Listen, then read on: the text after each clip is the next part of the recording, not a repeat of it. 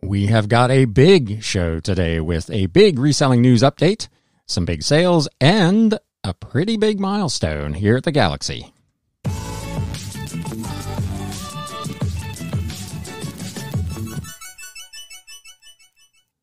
What is up, Galaxians? Welcome to another episode of the Galaxy CDs, Rocks, and Flips Reseller Talk podcast. My name is Ryan, and I will be your host. First up, I would like to apologize for the fact that there was no show last week. For those of you who follow me on the YouTube, you got a 16-second video that kind of explained what was going on. For those of you who just listened to the podcast, I didn't post a 16-second clip. But what happened was essentially 2 weekends ago, and we're going to talk a little bit about kind of the requirement of being flexible as a reseller.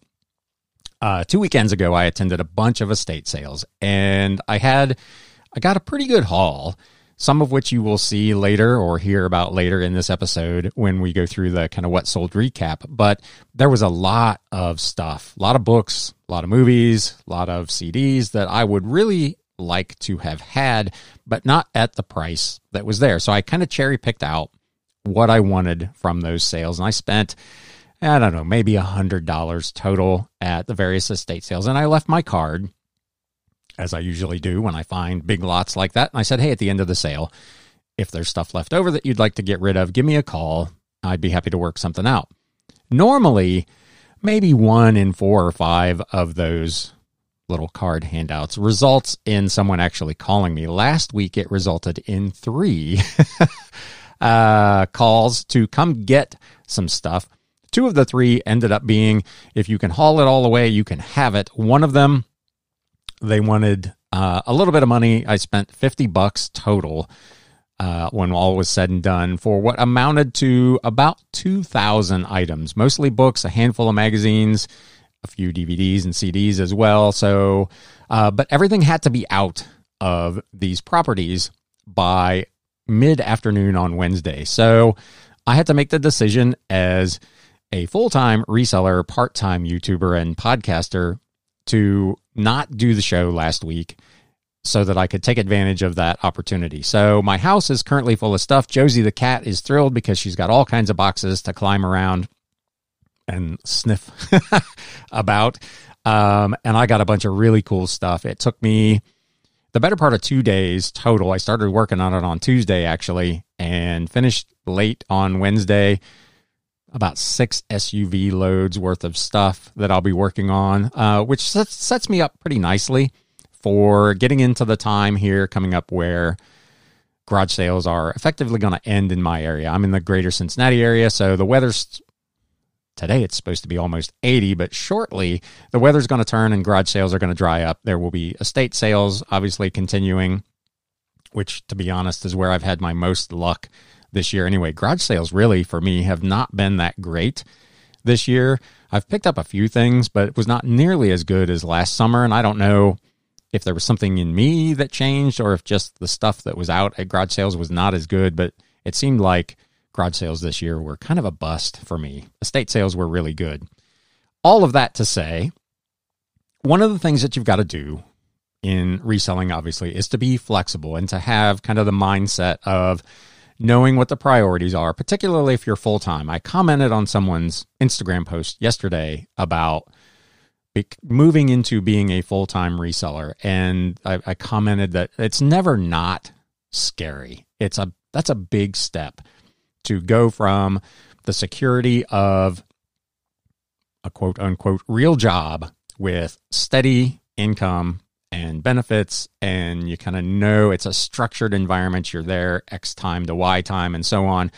And not everybody is set up mentally to make that step into managing their own time and their own business. It's a big mental hurdle. A lot of folks, I worked in commission sales. A lot of folks just can't, the thought of not having steady kind of guaranteed income is really, really difficult. So as you think about moving into full-time reselling, and the person whose post I commented on, I have no doubt that they would be a fantastic full-time reseller and have great success. But you've got to have, in addition to kind of lining up your finances and knowing where you need to be and setting up your processes as Mike Golden State Picker talks about a lot, having processes that you can count on so that you can mentally get through the downtimes, because there are, here on YouTube and in the podcast world, we tend to highlight the best stuff. Instagram's kind of the same way. We're all about the highlights, but you're going to have that $10 day or a slow week, or as in the case of many of us, a fairly mediocre month of September.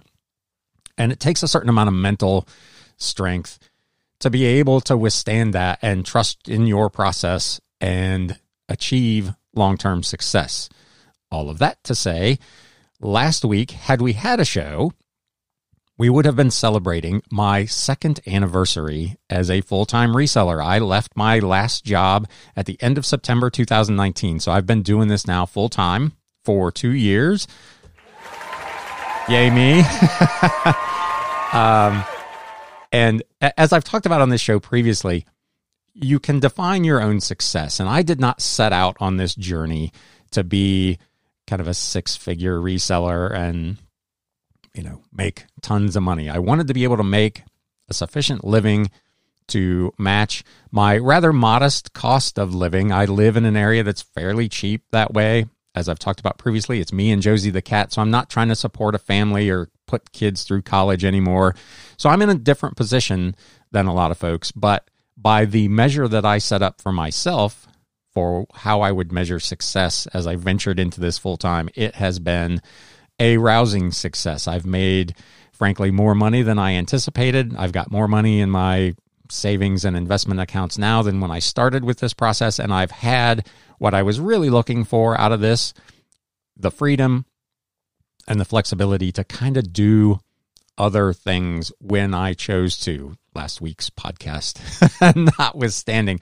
Again, you've got to be flexible and take opportunities when they come. But by and large, if I want to knock off at 2:00 to go for a walk or take a bike ride or just read a book, I can do that. If I want to sleep in, I get to do that.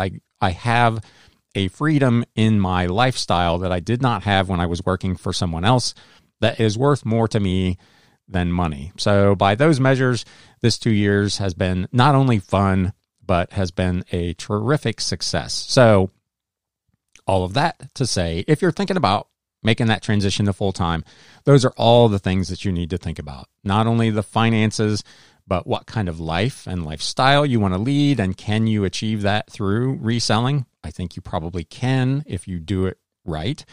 And do you have the kind of mental strength to survive through the inevitable downtimes? Business just has its ups and downs. It's just the way things go, and you've got to be able to get through that. So with all of that said, some of the ups and downs are provided, of course, by our platform partners. So let's get into news updates. Some reselling news here. So we're going to start off this week with Poshmark. They had their virtual, I don't know if it was PoshFest, unveiled at their PoshFest annual conference for their seller community. Several new innovations, some new tools that they're giving to sellers to make their life a little bit easier. They have, for starters, they have announced Tracy Sun to the new role of Senior Vice President of Seller Engagement. So they're really kind of focusing now even more on their sellers. CEO Manish Chandra said, Team Posh is focused on investing in you.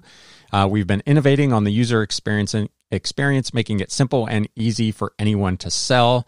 They have a new seller experience team, which is focused on supporting and innovating for sellers at all levels, from casual sellers to larger boutiques and brands, to make sure that anyone who wants to sell on Poshmark can quickly and easily build a closet online and, depending on their motivations, as kind of what I just talked about, grow and scale over time.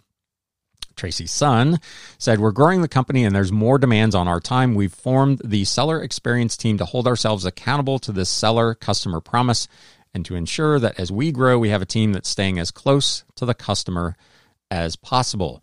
They introduced 2 new tools to help sellers engage with shoppers. The first is called the My Shoppers tool. It is, they say, a virtual version of clienteling, which is a department and specialty store tactic where sales associates offer personalized service to clients by suggesting items to finish a look or offer styling advice or alert them to new shipments from their favorite designers. The tool they apparently have been thinking about for some time. They say, think of your typical brick and mortar use case for clienteling. A customer walks into your store and a sales associate sees she's checking out a new sweater she just put out on the floor. The associate will walk up and use the data she sees and use her judgment based on what she sees in front of her, engaging with the customer in a way that may convert that shopper to a buyer. How do you take that online when you can't see what people are browsing for and you can't talk to every single person online? Our customers are looking at things through likes, through offers, and through adding things to a bundle. These are all digital versions, they say, of looking at that sweater in the store. We're taking that data and packaging it up for our sellers and making it really easy for those sellers to offer a clienteling experience to their prospects. This tool is available to all Poshmark sellers free of charge and allows them to apply that same highly personalized experience online and at scale. The second tool is My Closet Insights, which is a dashboard that provides sellers with real-time inventory and sales data. This was also introduced, of course, at the virtual PoshFest. It allows sellers, they say, to easily and efficiently understand business performance over time, to inform strategy, leverage relevant tools, and to drive action and improve sales. So good on Poshmark for adding tools to help sellers grow their business.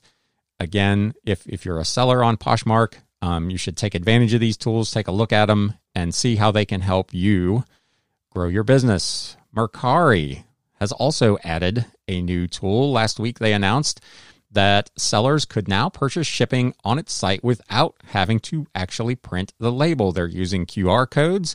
There's no need, they say, for a printer. Just take your package to a USPS office and show them your QR code on your phone. They'll scan it and ship your package off. Mercari had done this previously with UPS last year. You must have the latest version of the Mercari app on your phone. So be sure if you're a seller on Mercari that you go get that stuff. But that's a cool thing. I'm pretty sure eBay offers something similar. So the QR code, for those of you who don't have a printer or have access to a printer, that's a nice way to just be able to, unfortunately, you're stuck in the line at the post office, which over the next couple of months, they're only going to get longer and longer. But it's a quick way to be able to ship things without having to actually go in and print the label.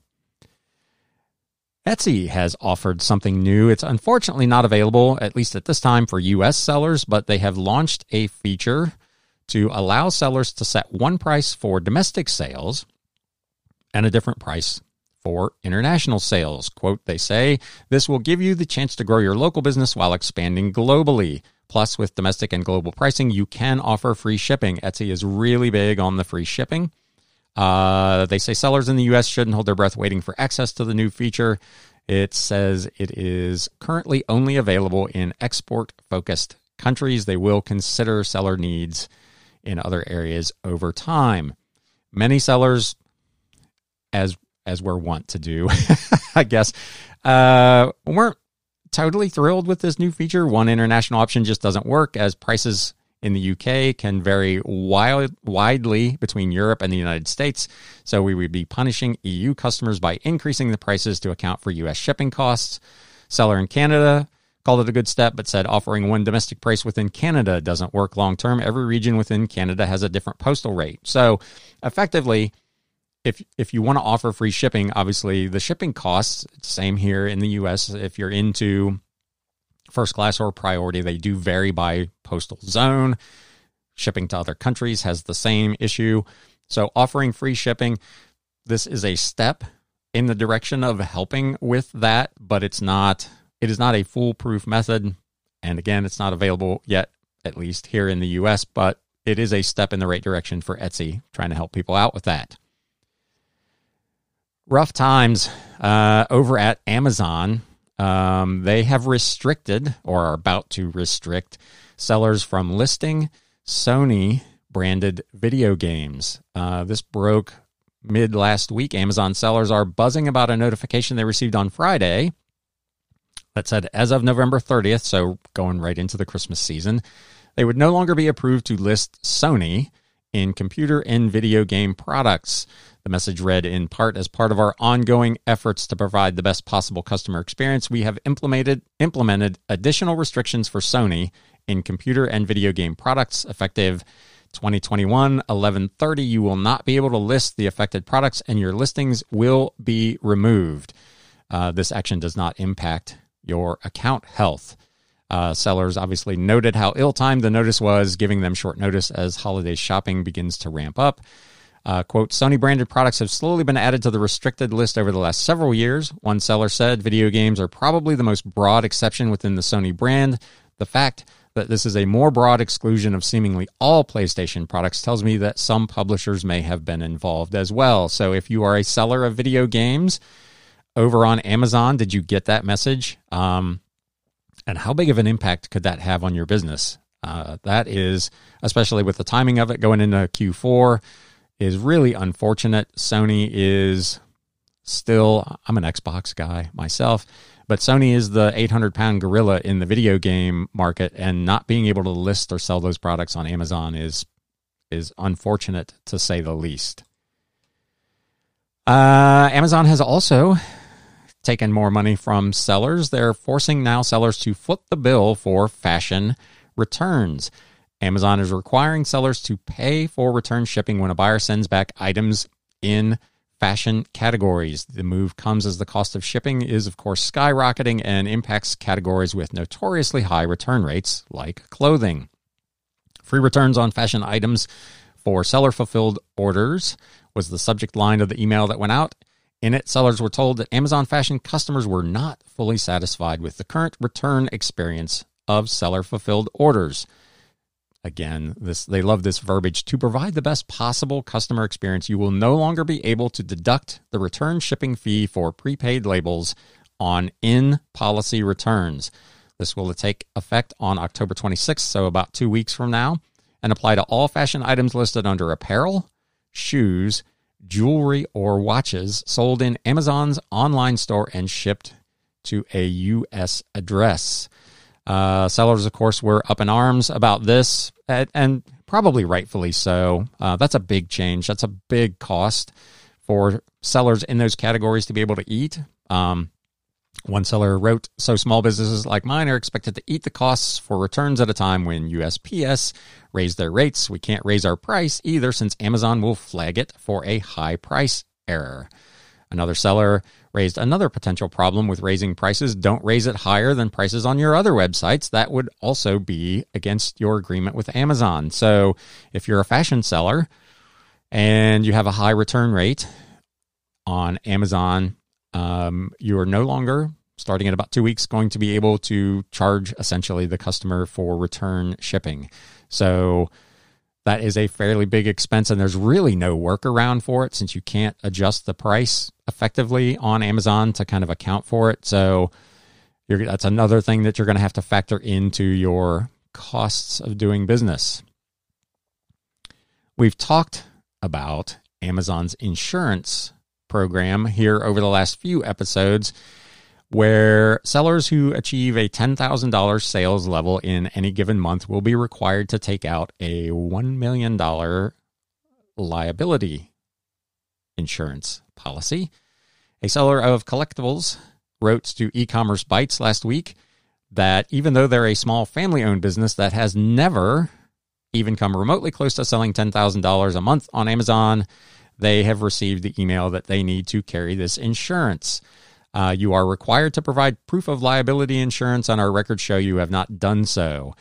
And on. You've got to do it within 30 days of receiving that notice, or your account with Amazon will be suspended.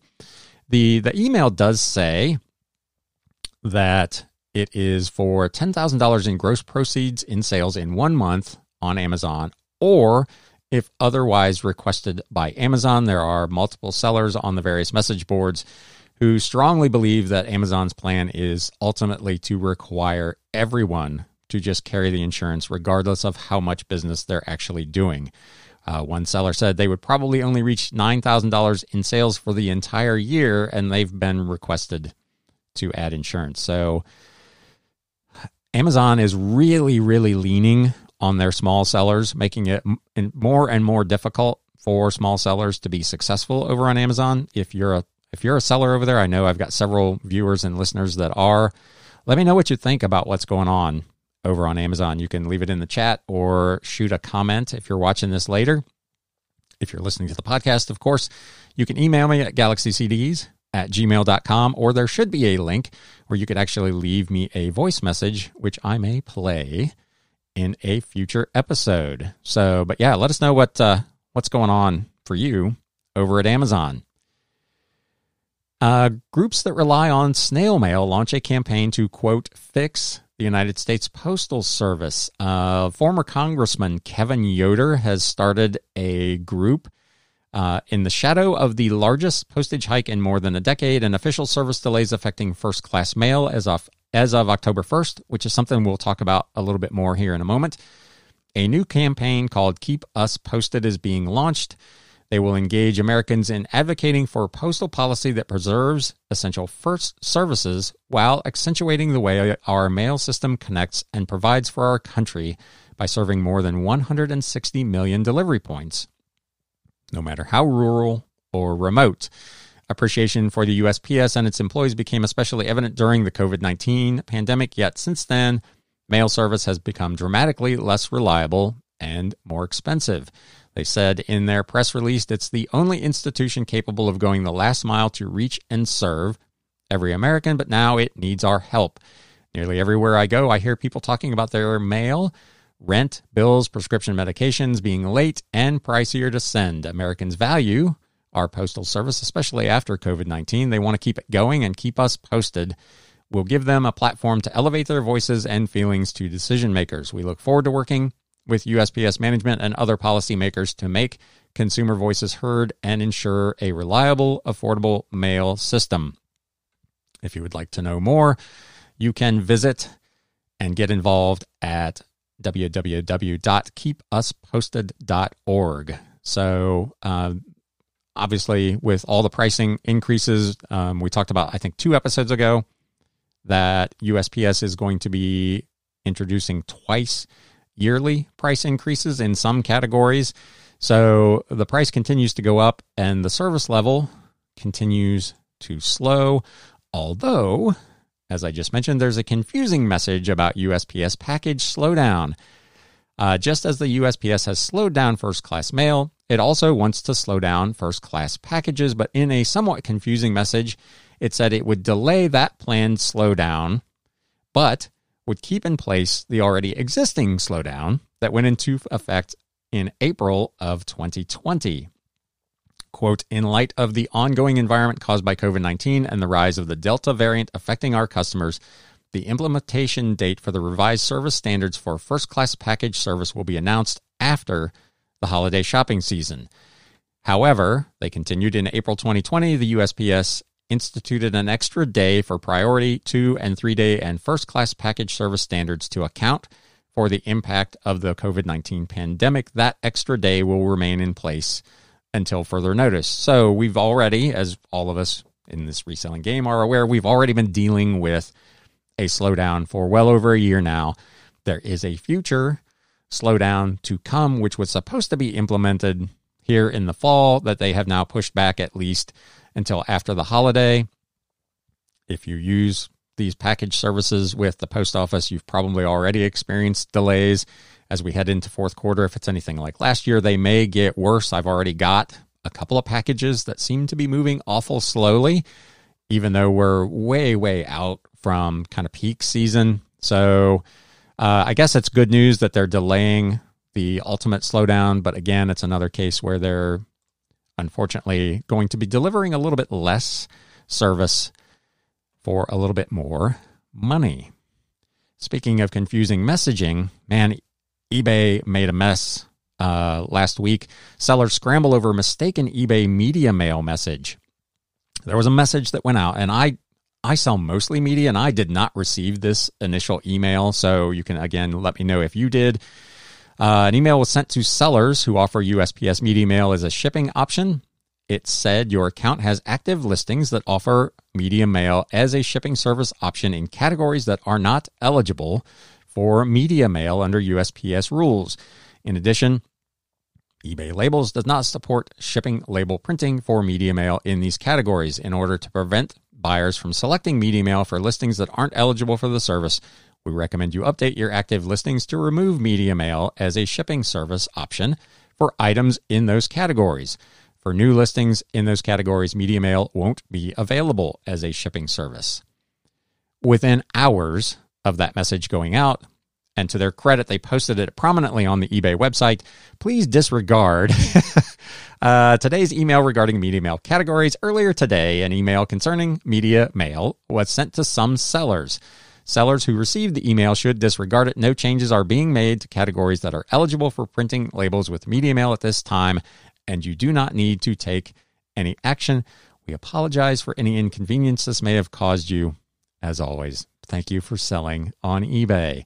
The problem is a lot of sellers reacted very, very quickly to this. I didn't receive the email. For my part, I would not probably have reacted very quickly to this because I know which categories and which items qualify and which ones don't. And if eBay made a change, I would probably wait to see if they changed it back or if, as in the case of this, it was a mistake. And you do have other options. If you can't print a label on eBay, you can, of course, go to PayPal, you can go to Pirate Ship, and you can still ship these things media mail. So you have some options where you could continue to use it even if eBay made these changes. There was a seller who wrote in that said after revising approximately 400 listings, she gets this second notice that it was sent in error, and to ignore it, she wasted 5 hours of her time. So I guess the moral of the story is when you get a message like this that doesn't, on the face of it, sound like it makes good sense, maybe wait it out a little bit and see if it gets retracted or if it gets corrected before you make a bunch of updates and then have to go back and undo all of them. I don't know what this person did, if they changed the shipping method or the pricing or both, but that's essentially, if she changed 400 listings, she would have to go back and rechange 400 listings if she wanted to switch them back. So that's a significant investment of time over what ultimately was a mistake. eBay has apparently filed a patent request for a system that supposedly would allow the marketplace to take information about a buyer's offer that was turned down by one seller and send information about it to other sellers who have similar items for sale. The idea is that those sellers could then send an offer to that original potential buyer, knowing already what the buyer was willing to pay. They explain, for example, a seller may provide the unsuccessful buyer with an offer to purchase an alternate item that the unsuccessful buyer may simply accept to complete the purchase. Further, the seller may offer the alternate item to the unsuccessful buyer for the same amount offered by the unsuccessful buyer for the primary item. So essentially, you offer me $25 for something and I decline it, and Joe down the street on eBay has the same or a very similar item. He would be notified that you were interested in the item at $25, and he would have the opportunity to send that buyer, unsolicited, they're not watching his item, a message with an offer essentially of that $25 or whatever he wanted to do. So that's a really interesting option. On the message boards that talk about it, sellers are of mixed opinions on it. Again, let me know in the comments what you think of that. eBay says providing the unsuccessful buyer with an offer to purchase an alternate item for the same amount would increase the likelihood that the offer would be accepted. Obviously, eBay doesn't do, in my opinion, a super great job right now of identifying similar items. I see a lot of stuff that pops up in my feed that's really not related to the item I'm looking for. So I'm not sure how accurate this thing would be, but on the surface of it, it sounds like it might be a pretty good plan. I send out dozens of offers, and I would welcome the opportunity with all of my listings to send out offers to buyers who were looking at other people's items. So, bad news for resellers of smartphones. eBay is cracking down on bad used smartphone sellers with new refurbished program requirements. To ensure consistent seller standards and item quality, we've launched 3 new gated item conditions: excellent, very good, and good, and removed the quote-unquote seller refurbished item condition for cell phones and smartphones. Sellers who want to increase the visibility of their refurbished cell phone and smartphone listings will now need to apply and become part of the eBay refurbished program. As a buyer, that's probably good news. As a seller, that is not necessarily good news. The good news is that the process will clean up the category, and sellers who sold a lot of junk products should get downgraded in listing visibility with this requirement. It should also help sellers better compete with manufacturer-backed programs such as the one recently introduced by Samsung. The bad news is, again, this is happening right as we go into Q4, so you got to apply quickly and get approved quickly, and then make the necessary adjustments to your listings for them to qualify for the program. There is a link in the article, and as always, I will link to these in the show notes and the video description below, where you can get more information on becoming part of eBay's refurbished seller program. Part of the fall seller update from eBay was that new item specifics would be required. An email went out, I believe it was yesterday, that those item specifics will be required by February 25th. So the good news is you don't have to get them done in Q4. You could wait until January to work on these. So kudos to eBay for the delay and allowing people to wait until after the holiday selling season to actually get these updates done. They are going to start, as of yesterday, popping up in your feed as item specifics required soon. So be on the lookout for that. These categories include collectibles and art, jewelry, musical instruments, parts and accessories, and sporting goods. So if you see those popping up and you've got the time, you can go in and edit them now. But the requirements will not be in place, thankfully, until February. We've talked about this one a couple of times. This goes into effect actually next year, but the IRS is cracking down on small-time eBay and Etsy sellers. That headline is probably a bit of an overstatement, but as we've discussed, beginning in January of 2022, if you sell more than $600 worth of goods through an online auction site, Etsy, eBay, Mercari, you have payments processed through a third-party payment processor like Venmo or PayPal, those transactions will be reported to the IRS, and you will receive a 1099-K form detailing those transactions. For this year, this is the last year of the requirement that it is $20,000 worth of goods or 200 transactions per year. If you already qualify for that, you'll get the 1099. The new rules were part of the American Rescue Plan Act of 2021 and apply to anyone who receives payments for goods or services that are processed by third-party networks. The change, of course, has stirred up a lot of confusion and consternation among smaller resellers. Although, as I have talked about previously on this channel and an accountant mentions in this article, you've always been required to report those sales. But most people felt like if they didn't get a 1099, they didn't have to. So sellers up to nearly $20,000 in revenue were not reporting that income to the IRS. The onus for reporting this income will now fall on payment processors, and those companies will, of course, need to issue that 1099-K form to anyone who meets that new threshold. The reality is that taxpayers were always required to report this income and pay federal income tax on it, even in the absence of a form.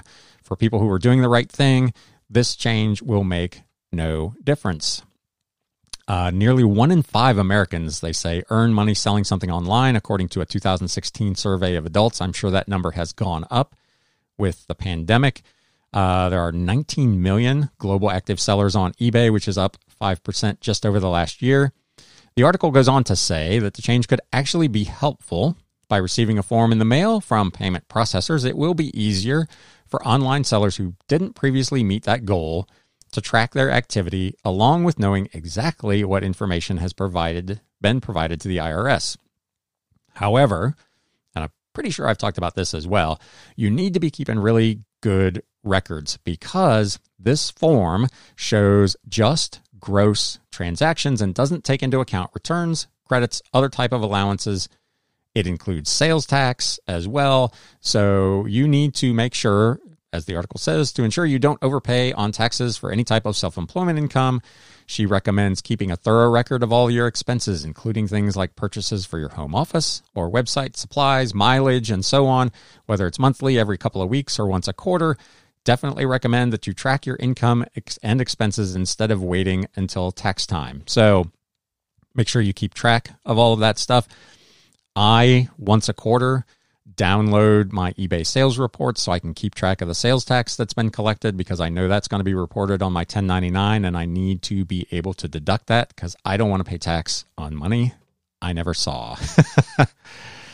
And the last thing for this week, another big company has joined the resale game. Adidas has launched a program in partnership with guess who? ThredUp, called Choose to Give Back. The fashion industry, they say, is one of the world's biggest polluters, and Adidas and ThredUp are using their scale to promote a more circular product lifestyle for sports, performance, and lifestyle wear. This program is powered by ThredUp's Resale as a Service and invites customers to send their used gear back to Adidas to be reused or resold. This goes into effect, gosh, is there a date here? It was initially launched within the Adidas Creators Club app on October 7th. Program is rolling out to more widely online and in stores early next year. To participate, consumers can generate a clean-out kit, prepaid shipping label through the app, and use it to send apparel and accessories across any brand or category, including their used sports gear, from its running shoes to soccer jerseys and other performance apparel. If the item is not in condition to be resold, it will go through ThredUp's select network of textile reuse partners. In exchange for sending in their old gear, Creator Club members will earn rewards. So it's a little bit different. They're not actually giving you money. They're essentially giving you credit towards other stuff within the Adidas ecosystem. So that is just another example of a company, a manufacturer, a retailer, realizing that there's gold in them hills with reselling and partnering up with ThredUp, who obviously is just going great guns right now. With all that being said, let's take a look at what this reseller sold over the last couple of weeks.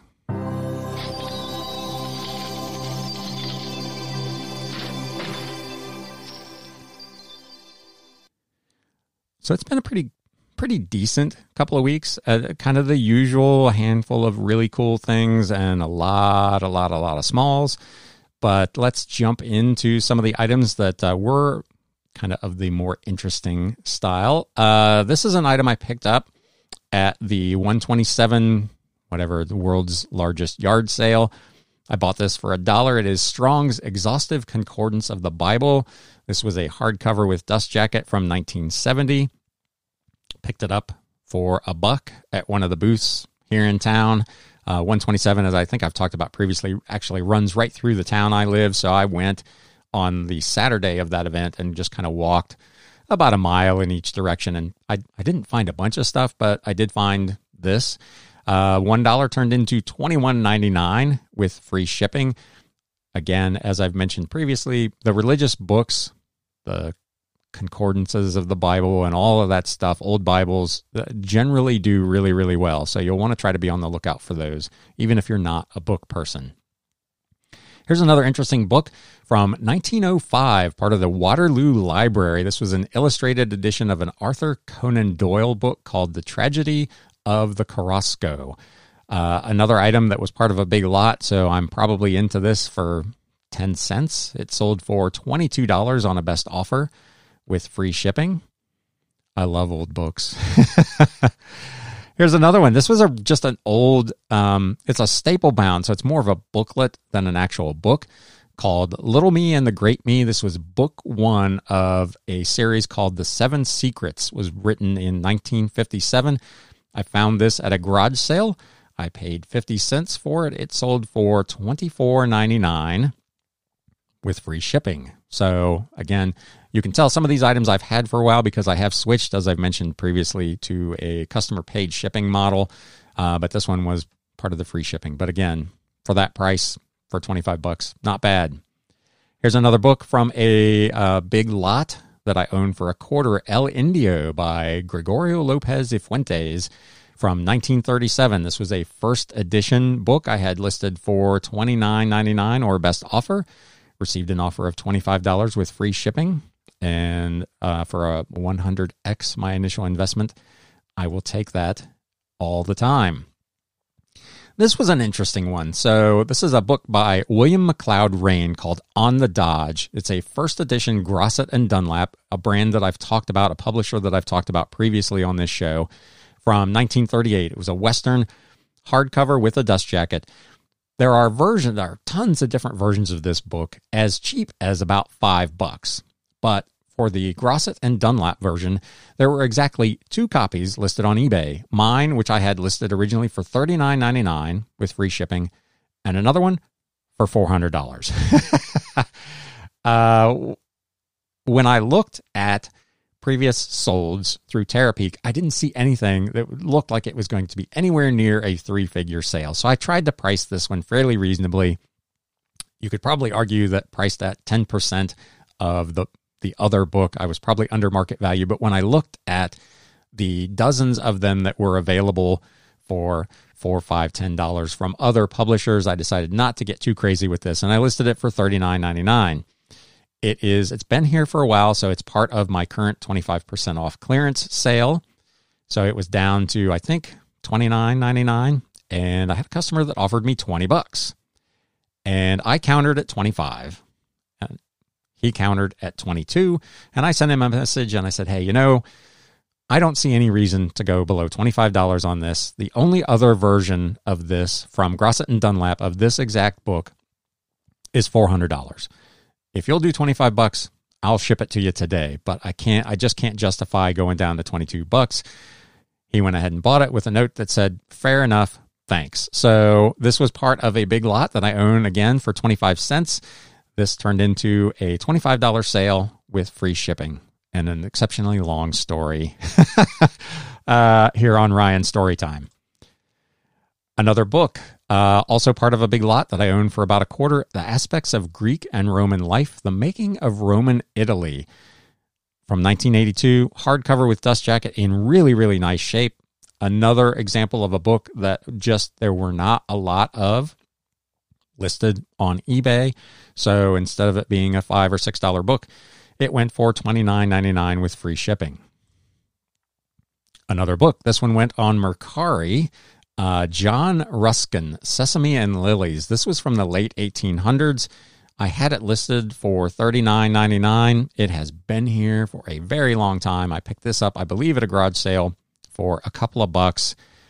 A $30 offer on an item I've been sitting on for a while, I was all about. So I went ahead and sold this thing over on Mercari, and it is on its way.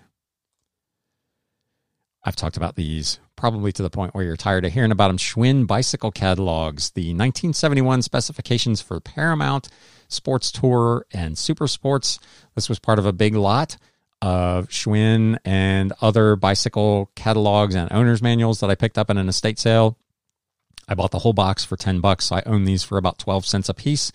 This went on a best offer of $32 from my listing price of $39.99. So again, I'm out quite a bit, and that's the only time I've ever seen a box full of these old bicycle catalogs. But if you happen to stumble across them, it's a little, obviously, if there's 100 of them, it's a little time consuming to do 100 listings on these old catalogs, but it has been incredibly worthwhile.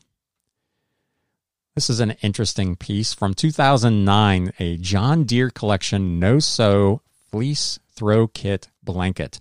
I was at a garage sale, 2 months ago, and they had 4 or 5 of these. They were asking $15 a piece. I bought all of them, so I got them for $10 a piece. Sold this one. This is the first one that has sold for $39.99 plus priority mail shipping.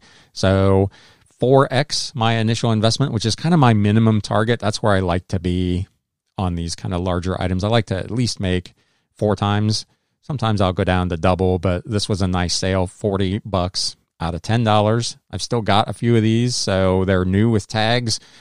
I don't know if this person maybe had a store because they had a lot of kind of newer craft items, but we'll take that. Another book, this was from an estate sale. I got this thing for 50 cents. An Introduction to the Keys of Enoch by J.J. Hurtak. This was a third edition paperback from 1988. No idea what this was about. At that particular estate sale, there were a lot of books about tarot and tarot card readings. I don't know if this maybe falls into that category. Another book that was fairly rare, not a lot of them out there. I had it listed for $49.99 or best offer. Got an offer of $40 with free shipping and sent it out the door. I think I featured this one over on Instagram. If you're not following me over there, please check it out at Galaxy CDs Rocks. You get to see stuff like this and pictures of my kitty, and you get to keep track of my various workouts as I post my bicycle rides and my walks. So my Instagram is super cool. At Galaxy CDs Rocks. Anyway, this was part of the free haul of the estate sales from last weekend. So I own this for exactly $0. Threadgills, The Cookbook by Eddie Wilson. It is a second printing hardcover with dust jacket. It was essentially in like-new condition from 1997. I have no idea what it is about this particular book that made it so valuable, but sold comps were in the $40 to $50 range. I had this listed for, I think, $50 on Mercari, $49.99 on eBay, and it sold for $45 on an offer. So again, I don't know that it's one you're likely to stumble across. There were only a handful listed online, but a pretty valuable book. Threadgills, The Cookbook. This is another set of books also from the estate sale. This was part of the buy, so I own these for $1 a piece. So this is a $4 set. The Works of Flavius Josephus, translated by William Whiston. It's a 4-volume set from 1980. The Flavius Josephus Works set or individual volume is fairly valuable at any time. Again, I own this for $4. These sold for $49.99 plus shipping, so that's a pretty nice sale. So kind of be on the lookout for those, again, if you're inclined to scan through the book section. I have had this for quite some time. It is some really old tech. It is a Garmin Mobile PC GPS receiver. Had its manual and its quick start guide and was in its box. I picked this up at a charity garage sale for $10.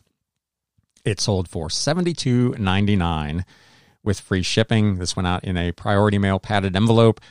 Really interesting item. It is essentially a GPS receiver that connects to a laptop that then shows on the laptop screen GPS navigation. So pretty old school tech. I don't recall when this thing was actually manufactured, but it is pretty old, as you can tell from the picture of the laptop on there. But I figured I'd take a flyer on it for $10. I've had it since probably June. Have had a couple of watchers on it. Nobody really did anything, and finally it sold for $72.99. Here's where we're starting to get into some of the big winners from last weekend's estate sale. So this is a Time magazine from May 7th, 1945, immediately after the suicide of Adolf Hitler, where he made the cover with the red X across his face. This particular one was not in fantastic condition. As you can see, if you're watching on YouTube, there's some wear on the cover. The first couple of pages were loose. The cover had some damage on the spine. So this was not a pristine copy of this. Had it been a pristine one, I think it probably would have sold for $200 or $300. As it is, this is one that I bought as part of my lot. I own this essentially for 8 cents. I put this up at auction because of its condition. I started it at $99.99 plus shipping. It received 11 bids and ultimately sold for $121.50 plus shipping from an investment of 8 cents, which essentially paid for that entire day's worth of estate sales. So I've got 1,000 items probably that were paid for by this one item. So again, not super likely that you'll come across one of these, but if you do, pick it up. This was originally at the estate sale, and they were asking $50 for this. So, of course, I did not buy it. When I went back and made the offer on the lot, this was part of the bunch of stuff that I bought essentially for $50. So really, really nice flip. And now we will have your flip of the week. This was from another of the estate sales. I'm walking around looking at a lot of books, and I stumble on a shelf that has a bunch of old TV and radio vacuum tubes. And I know there's a market for those, but I didn't know quite how much. I looked at this particular setup. They had 4 pairs of this RCA 6550 electron tubes. The box said it was a matched set. I had no way to identify whether that was in fact still the case. I had no way to test these, but when I looked up the comps, sold comps on these were $100 to $200 per pair. So they had them listed for $5 a pair. I did a bulk buy with some other stuff. I essentially got these for $250 per pair. So I have $10 in 4 pairs of these electron tubes. I listed them Saturday morning at what I thought was a fairly conservative price because I had no way to test them. They are listed as untested, no returns, as is. I listed them at $99.99 plus shipping. Customer, as you can see, if you're watching on YouTube, there is one that was purchased for $99.99 plus shipping. And then there is another sale when they realized that I had more of these. He bought the other 3 sets at the same time. These sold within 2 hours of me listing them for a total of $399.96 plus shipping from an initial investment of $10 whole. So that was a week maker because going into that Saturday, I had done $300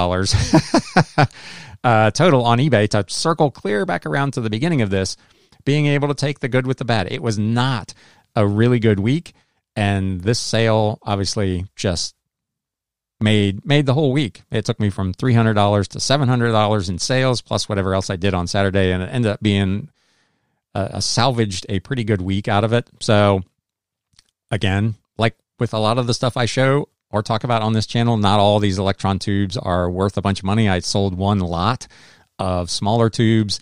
I think there were 14 of them, and I sold them for $22. So they're not all worth a ton of money, but if you come across the larger, these were probably close to 3 inches tall. If you come across the larger tubes, particularly RCA or a brand called Tungsol, Tung-SOL, take the time to look them up because they can be worth a fairly ridiculous amount of money. That, frankly, surprised the living crap out of me. Not only how quickly they sold, but for how much they sold for. So with that, I'm going to jump over here into the comments, and we got a bunch of good mornings. Prenny's Prized Possessions, Brandy, my reseller treasure, thank you for coming by. Jim Lucas, thank you. Appreciate your comment from last week that you would catch me this week. Elaine HGD, thank you. Happy days. Rockstar Flipper said there's a new 1099 tax rule. Anything above 500, it's actually 600, but yes, that is coming for next year. That's what we just talked about. Happy Days also says thank you for your videos. They're very informative. I try. Obviously, this is a very different channel from a lot of kind of the reselling YouTube channels, which are much more kind of entertainment based, which is fine. But I'm not much of an entertainer. But I try to provide you with some useful information, some things that you may have missed in your travels while you're busy doing your actual reselling. So hopefully people find this useful. Have fun flipping. My buddy Tim, congrats on the 2 years milestone. Another 2 years and Josie will be ready for her reseller pension. Yeah, the way she crawls around on the books and stuff, she's already ready to get in on the action. I wish she was a little more helpful. Brandy, congratulations. Thank you. I appreciate it. Francisco, haven't seen you in a while. Greetings from California. Hello from Ohio. Tam and Bell Sell, hello. I appreciate you stopping by. TRB Collectibles, how many items would you say you have in your unlisted pile? Man, that's a good question. I would guess probably somewhere around 3,500 items right now, with the estate sales that I have done over the last 4 or 5 months that I'm continuing to kind of wade my way through, I would think that's probably the number. One of the sales that I had last week that I actually didn't put on here, I had listed, you may recall if you've been following this channel for a while, about a year and a half ago, I bought that 8,000 CD lot. And I had several thousand of those that I've put into lots of 30 that are available on eBay, kind of mystery lots for $20. But I had still probably 2,200 that I had sorted and I knew weren't worth listing individually. I listed a lot of 500 of those on the Facebook Marketplace. I had someone reach out to me and asked if it was still available. I said, yes, not only is that available, I could probably build you 4 or 5 more lots that size if you would be interested. He said, how much would you want for all of them? And at this point, I was happy to just get rid of them. So I sold approximately 2,200 CDs to this fella for $225, which sounds like a loser, but I sold them for essentially 10 cents a piece. And as you may recall, I own all those CDs for less than 4 cents a piece. So it was still a reasonably profitable sale, and it cleaned out a ton of old dead inventory that I don't have to work around or mess with anymore. So I was really, really pleased with that. And that gets me down, obviously, quite a bit, but it's an easy 3,000 or 3,500 items just from the last couple of months worth of estate sales. And I do tend to try to bulk up as I get into kind of mid-fall. I try to make a couple of big bulk buys, knowing that in my area, there are not going to be many, if any, garage sales for the next 2 or 3 months. So I like to have some stuff on hand that I can work through over those slower months. You'll see I'll probably start doing some thrift videos again, which I did last winter as I went out to the thrift stores. And I'll pick up 1 or 2 items here or there, but not a ton of stuff. So I know most people would consider that to be a massive death pile, but to me, that is just backstock inventory that allows me to continue to grow my business during kind of the slower times of year for sourcing. So thank you for the question. TRB Collectibles, the margins on those book sales. Yes, if you can, again, my SUV is currently full of dud books that I'm going to be donating to a friend of mine who has a kind of a charity used bookstore. So when you buy 2,000 books, maybe half of them are going to be duds. But when you own them for 10 cents a piece, you can afford to react to those duds and not feel like you're losing a ton of money. You've obviously invested some time and some effort into getting them sorted, but all in, it ends up being a really profitable venture. And again, I don't just buy lots of books to buy lots of books. I want to make sure that there's especially older or antique books. I've been to any number of sales where there are just hundreds of kind of contemporary fiction, Tom Clancy and Hillerman and, all of those, Webb Griffin. And those books are all but worthless for resale. So if that's the kind of estate sale I'm at, I don't leave my card at those sales. But if they've got a bunch of antique books and I end up with a handful of these other kind of non-valuable books, I'll go ahead and take that.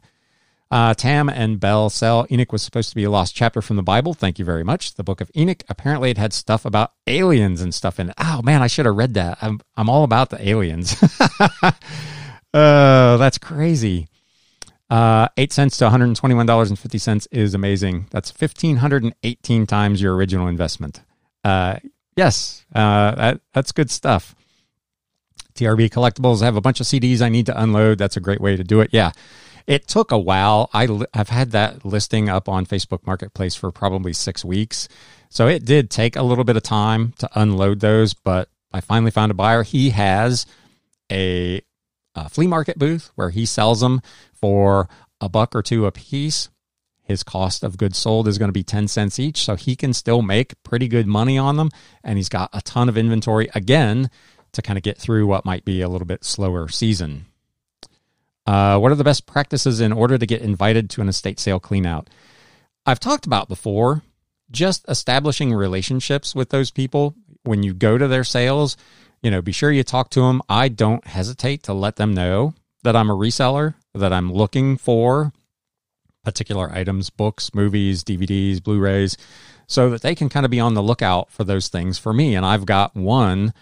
She calls me probably once a month and tells me, hey, I've got a sale coming up next week or whatever it is. It's got a ton of old books, so you want to make sure you come. I leave my card. I leave my information. I say, I'm willing to buy these, but not at the $1 to $2 a book. The 10 to 25 cents is a little more in my wheelhouse if I'm doing a big buy.